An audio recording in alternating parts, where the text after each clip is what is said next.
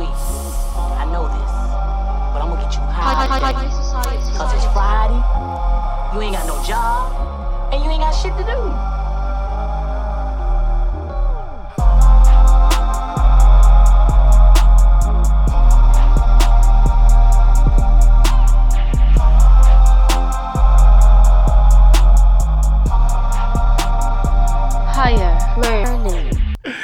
Alright, well, I love this fucking cake mix. I ain't even hit it yet. This shit is 27% THC.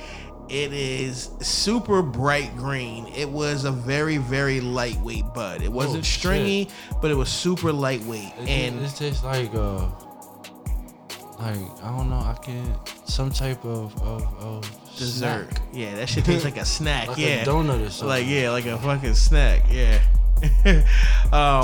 It was like, it looked like it was dripped in crystals, you know what I'm saying? Like almost snow-like sprinkles, like with the crystals all over the trichomes. And then there was like bright orange hairs, smelled really light and sweet, more fruity and light, less of the earthy, like kind of musky smell. It was kind of like the opposite of the Georgia pie, but they both were equally as strong and they're hitting me equally as good, you know what I'm saying? They had similar bud structures to each other, but you could tell that they were completely on the opposite sides of the spectrum. But these were definitely two weeds that went well together, despite the fact that Georgia kind of hit me and had me in slow-mo for a second, and it's like that cake mix just brought me back real quick.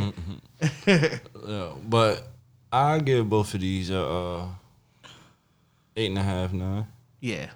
I think what I'm learning about cookies is that a lot of their signature strains does carry a similarity of a high quality. I mean, there's a good quality high, but there's that high quality taste that goes along. And I was about to say that's why.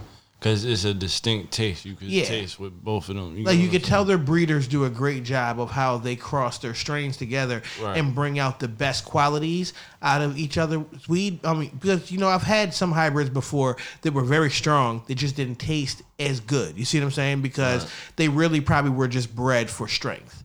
Right. They weren't bred for finesse and strength. Right. Yeah. Like my nigga LeBron. You always gotta figure out a way to put LeBron in something, when I hear the comparison. Oh, God. I just gotta say something. Who was your favorite TV sitcom crush growing up? If you want to listen to more, visit our official website at a420podcast.com.